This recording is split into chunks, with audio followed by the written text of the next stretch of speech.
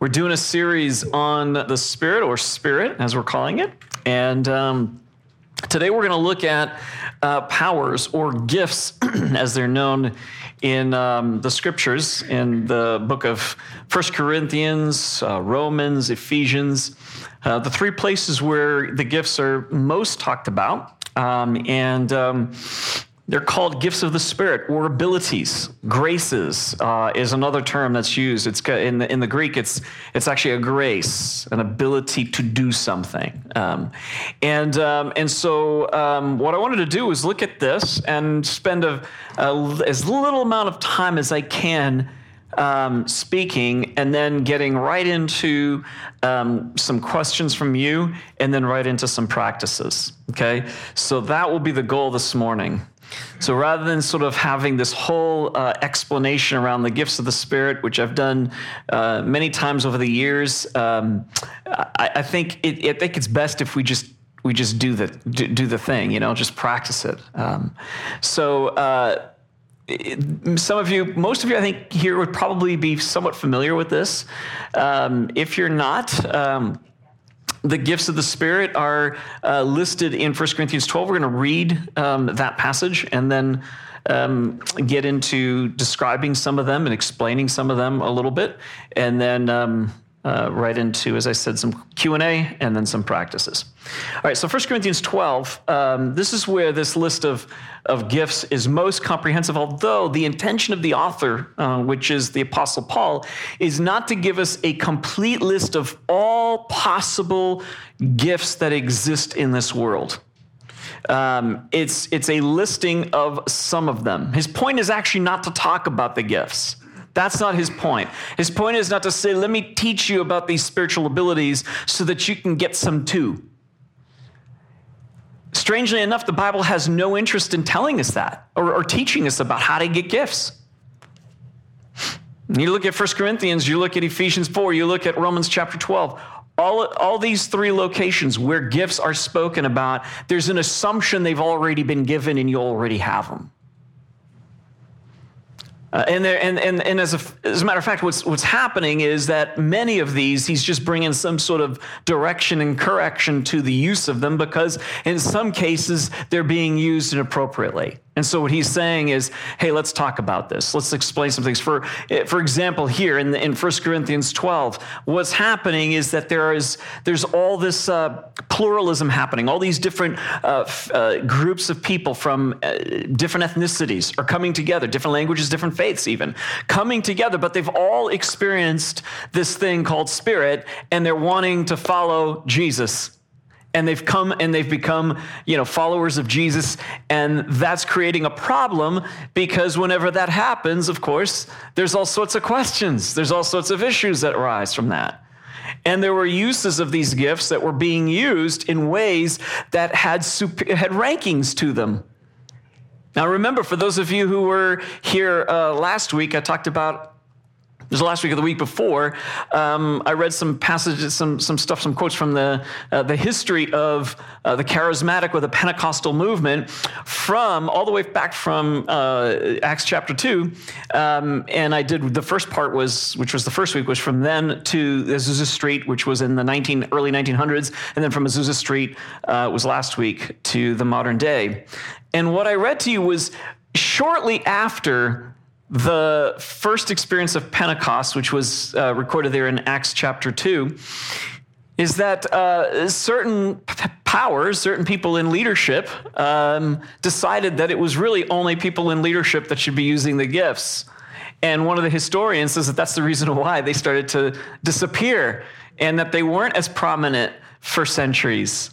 This is happening in the book of Acts. And this is the reason why when the Apostle Paul is talking about these gifts, he says, look, the body is made up, and he uses this metaphor of the body representing us, the actual physical body being a good metaphor for a social body. Saying, look, there's all kinds of different abilities, gifts. There's all sorts of, positions and statuses. There's some of you who are slaves, some who are free, some of you who are Greek, some of you who are Gentile. And the point that he's making there is to say, but here's the thing. That it doesn't matter if you have one of the more prominent gifts or one of the less prominent gifts. Every one of them matters and is so important to the body, the collective body, the social body. And so he's trying to get rid of this sort of division and ranking that is made up by a desire to maintain authority or power or control in social settings, right? So that's what he's addressing here in 1 Corinthians. Let me just say a little bit about powers. Well, actually, let me read this, and I'll go through all the different. There's 9 of them there. We'll go through them very quickly and describe what they are as best as we can know what they are. Because again, Paul doesn't say, "Here's what the gift of wisdom looks like. Here's what the gift of prophecy looks like." There's just no description. You wish there was, because then it would make it easy, but there is none. So 1 Corinthians 12, verse 4, there are different kinds of gifts, but the same Spirit distributes them. There are different kinds of service, but the same Lord. There are different kinds of working, but in all of them and in everyone, it is the same God at work. You see what he's doing here? It's very important to understand this, that there's only one God. There's no need to fear what's happening in you or in someone else. I may not like the way you display and behave and act in your particular gift, and I may kind of have some hesitancies or discomforts about it, but that doesn't mean that it isn't the same Spirit, the same Lord that is within you, that is within me. And so now to each one, the manifestation of the Spirit is given for the common good. To one, there is given through the Spirit a message of wisdom. To another, a message of knowledge by means of the same Spirit. To another, faith by the same Spirit. To another, gifts of healing by that one Spirit. To another, miraculous powers. To another, prophecy. To another, distinguishing between spirits. To another, speaking in different kinds of tongues. And still to another, the interpretation of tongues. All these are the work of one and the same Spirit, and he distributes to each one just as he determines. Now this is, if we don't get the message isn't about the gifts. The message is about what? It's about the one Spirit and the desire that Paul has for this unity. This understanding that unity is not agreement. Unity is not uniformity. Unity is not having the same definitions around everything that we think we should have same definitions around. Paul is saying there is going to be differences. That is the way the body works. If the eye should say to the hand or the hand to the eye, I do not need you, does it therefore? This is what Paul goes on. This is his argument in 1 Corinthians 12. If one part of the body says, I don't need the other part, does that mean that that part is no longer necessary? And Paul's argument is, no, not at all. They don't look alike. They don't behave alike. And his problem that he's dealing with there in 1 Corinthians is the same problem we are dealing with right now in the church in America. Is that because you don't look like me, because you don't speak like me, because you don't agree with me, because we don't share the exact same definitions for things, therefore, I'm going to sort of marginalize you and put you out here. Oh, we're going to still have unity. We're going to call it unity, even though we're going to have a different church, and we're going to split off and start a new thing and have a new denomination to add to the 40,000 that already exist in America. But we're all one. We're all, no, that's fine. It's like this thing of like, oh no, I tolerate you from a good distance. I love you from a distance, it's that sort of thing. Like, I'm good. I have no problem with you. None at all. Just as long as you stay over there. Paul's vision of unity is radical. It's your one body. One body does not look like, well, we're one body, but I'm the arm, and I've decided to sort of go over here and start a whole group of arms because, the group of arms, we sort of get along. We understand each other. We agree. We all think we should move in the same way. It's really odd. The eye, it does this thing, right? It's just bizarre. It goes around in circles, it goes back and forth, but it can't lift anything. All it does is observe and notice and how annoying that is. And then when the eye gets with the mouth, oh my God, forget about it. Now you have this whole thing of like the eye is telling the mouth what it's seeing, and the mouth just starts talking, and it's always talking. I wish it would just shut up, so that I could get back to work. I mean, this is the reason why we started the denomination of arms, because the arms get stuff done. All the time. Yeah, but the arms can't see. And so what if we keep running into things? It's okay, because at least we're doing something.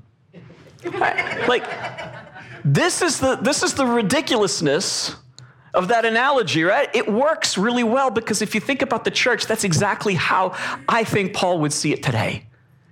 Great, you claim unity as Protestants, but you have 40,000 denominations. None of you like each other. Or you say you do, but you do from a distance. And that if you finally get together, you get together because you're all voting similarly, because you're all part of this evangelical circle. But you don't actually really trust or like each other. That's the reason why you wouldn't actually do church and even, dare I say, have each other over for dinner. So this is where it gets right down to the core of this is what Paul is saying, unity, one Spirit, one Father, one Lord, not many. Now, this isn't an argument against polytheism. That's not what Paul is arguing against. What he's saying is that you people behave as if the other person is functioning with a different God, a different Christ, a different Father. But if you understand the Lord's Prayer, there is only one Our Father, and there is only one family as a result of that. So if you're going to pray the Our Father, you are praying saying, Our Dad, meaning we are all children and siblings, and our Father does not distinguish who is better and who that parent likes more than the other. You're all children. And when there's division here, Mom and Dad get pretty PO'd about that.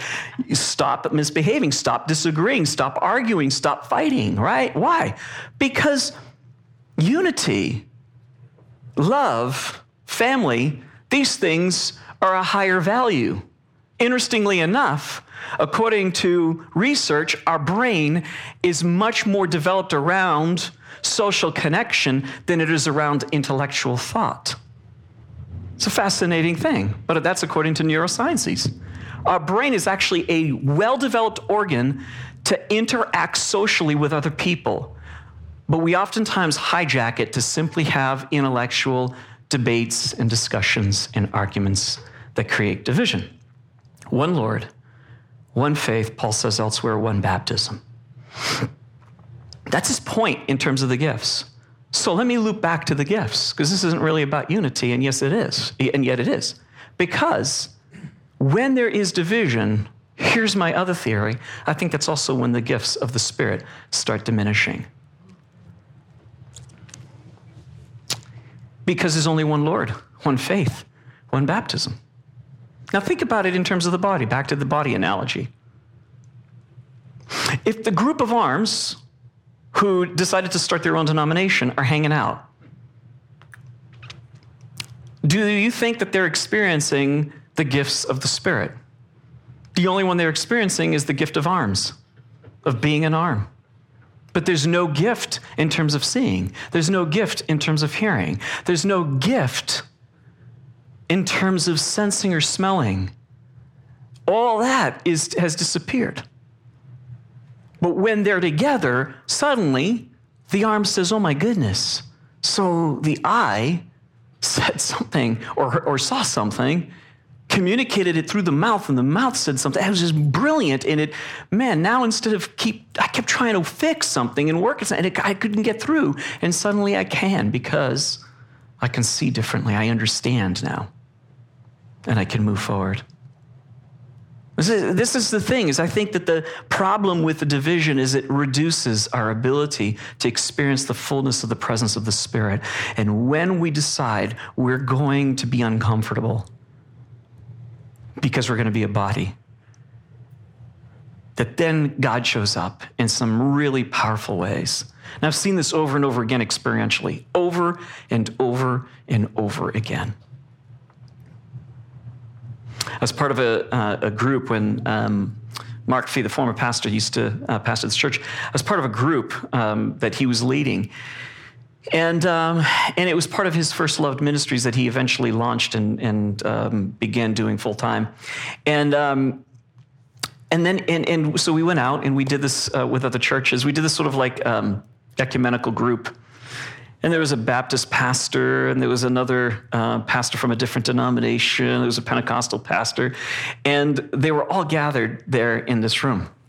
And Mark starts talking about love, and receiving love. That was his big thing, was the ability to experience God's love. There was no talk about the Spirit. There was no talk about the gifts of the Spirit. None whatsoever. All Mark did was talk about God's love.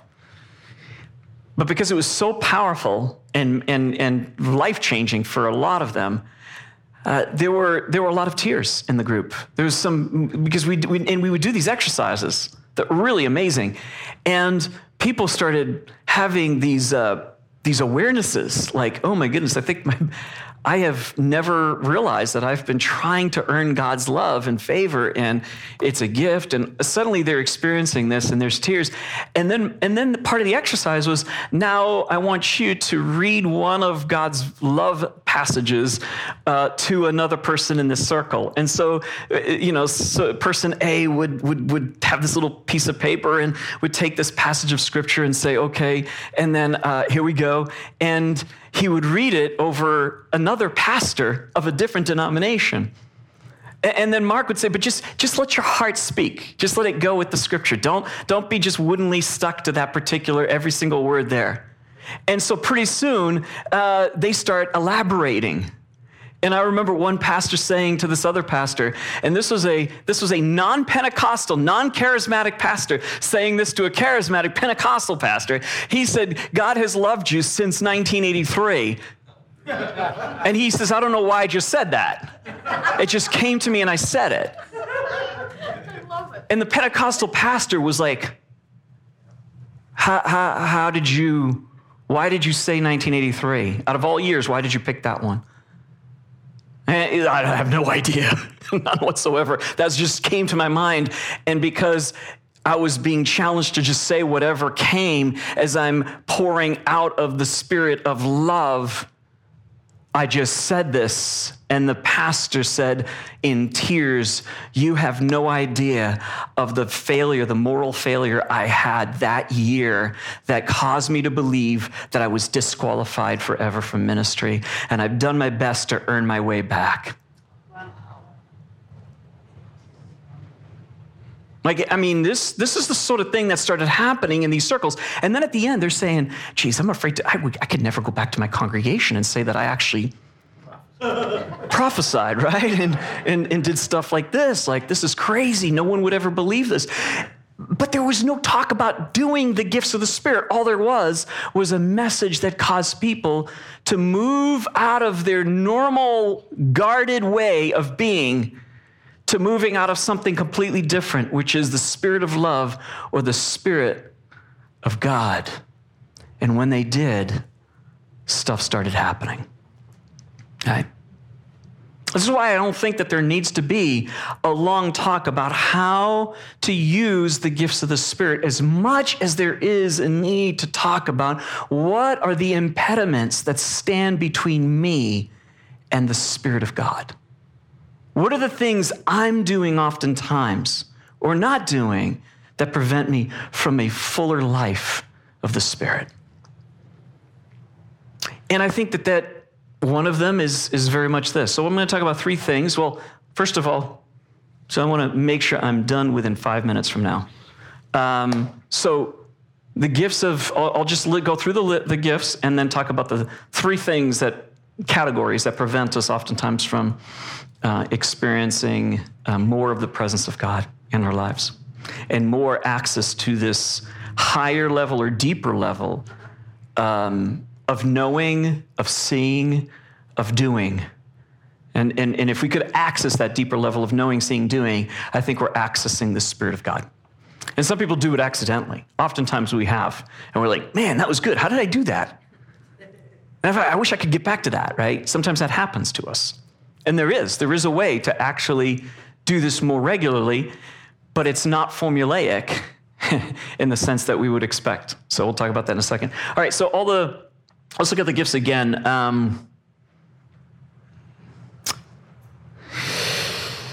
So the spirit or the message of wisdom. Wisdom would be the ability to know what to do in a particular situation.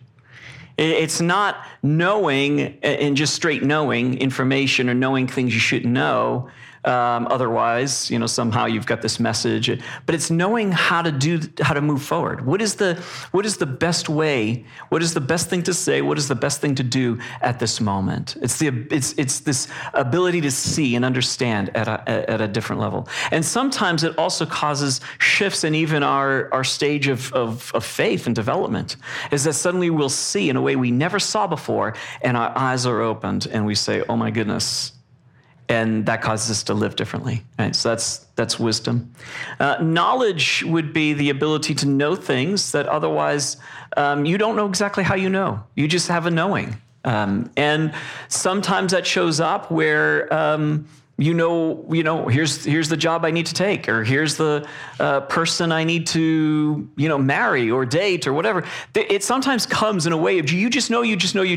When I first saw Patty, my very first time seeing Patty, there was a sense internally that she was going to be my wife. I don't know why I knew that, but I knew it. And it wasn't just like I want, which is usually the way I am, but it was more of like I know, and it gave me settledness that I knew. And when we finally had this conversation, it was essentially, hey, do you want to go out? Yes. Hey, do you want to get married? And both of us were like, yeah, we know that we're for each other. We just don't know why. We just do. And then, here it is, 26 years later, we're still married. So that's a knowing that I could look back and go, wow, if I could replicate that a few more times, that'd be great, because how did I know that exactly, right? So there's sometimes knowings like that. People have given me messages that they said, I just have a sense that this is what's going on in your life, and they've been dead on accurate. They had no other way of knowing. That has happened numerous times.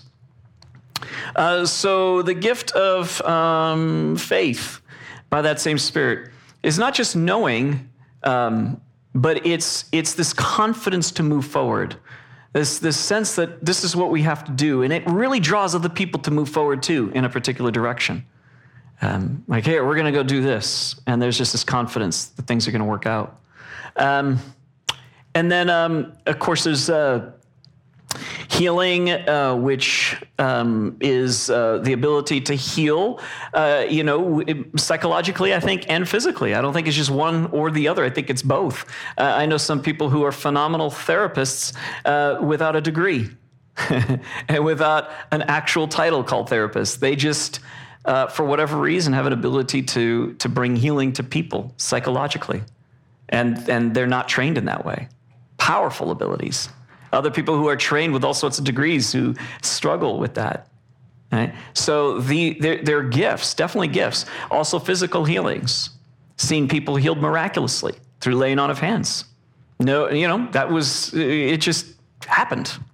Someone with a severe problem, and after prayer, they're completely healed and they walk away from that. I hear these testimonies in this room. And we're going to do a practice later during worship where we're going to practice praying for someone and see what happens, okay? So this is a practice. This isn't like we get this right every time, nor should we. It's just activating more and leaning more forward into the gifts of the Spirit. All right, so also there's tongues. This would have been speaking in different languages. I believe that's the intention there, the ability to speak in different languages, either from never having learned or trained, and we talked about that a couple weeks ago, where people have been able to do that. I guess shared a testimony around that. But also I think it's the ability just to naturally learn. Some people have this, and they don't know how. They just know that when they're around a language, it seems to come to them very quickly. I know people that speak multiple languages, and they've never been trained on how to speak that language. They just pick it up. They're around it, and they pick it up. It's uncanny. But the interpretation of tongues would be on the other side, the ability to understand what is being said and not knowing exactly why, but you can. So these are the different gifts. One Spirit. And what I want to finish with are the things that tend to stand in our way, which would be things like our personalities. Our personalities are formed really young, and they are there to protect us from pain.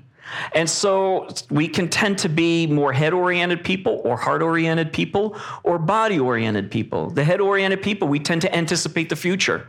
And that gives us and so we look for something that can give us a sense of security around what may be required of us, what may be demanded of us. And so we feel like by having enough knowledge, we can prepare ourselves to face the world. And then there are more heart-oriented people, and for them it's much more about trying to see, how am I being seen right now in this moment? What are you thinking about me? And how are you thinking about me? And other people are more body-oriented people, which is more about what am I supposed to do in this moment? What's the right thing to do? What is being required of me? What's the agenda in the space right now? People want from me. And so because of these things, we can tend to lean very heavily into that thing and not even know that we are, and not access the deeper parts where the Holy Spirit or the Spirit of God dwells. And so sometimes we have to get through that self-consciousness, that fear, the sense of shame, the sense of unworthiness. Let me just put it out there. None of us are worthy. That's what qualifies you. If you were worthy, you probably wouldn't be showing up to this church anyways. But the fact that you feel unworthy, in my mind, is actually good, because you got to bring all of you, your sense of unworthiness, your fears, your shame, your anger, whatever is present within you, you got to bring that with you. And when you do, God is good, and God will respond. But the point of this whole thing is we have to move forward in faith. And that's my belief, is faith is the way forward, without which we will never experience anything. And so the response in faith is, let's move forward. And faith is just a compelling sense followed by action. That's all that is. Faith is not, I know the outcome. Faith is just, I feel compelled to move forward, and I'm going to take a step. And I'm probably going to fall, and I'm probably going to make mistakes. But faith keeps us moving forward. And with faith, my experience is that God responds to that. And that more happens as a result of leaning forward than hesitating or leaning back.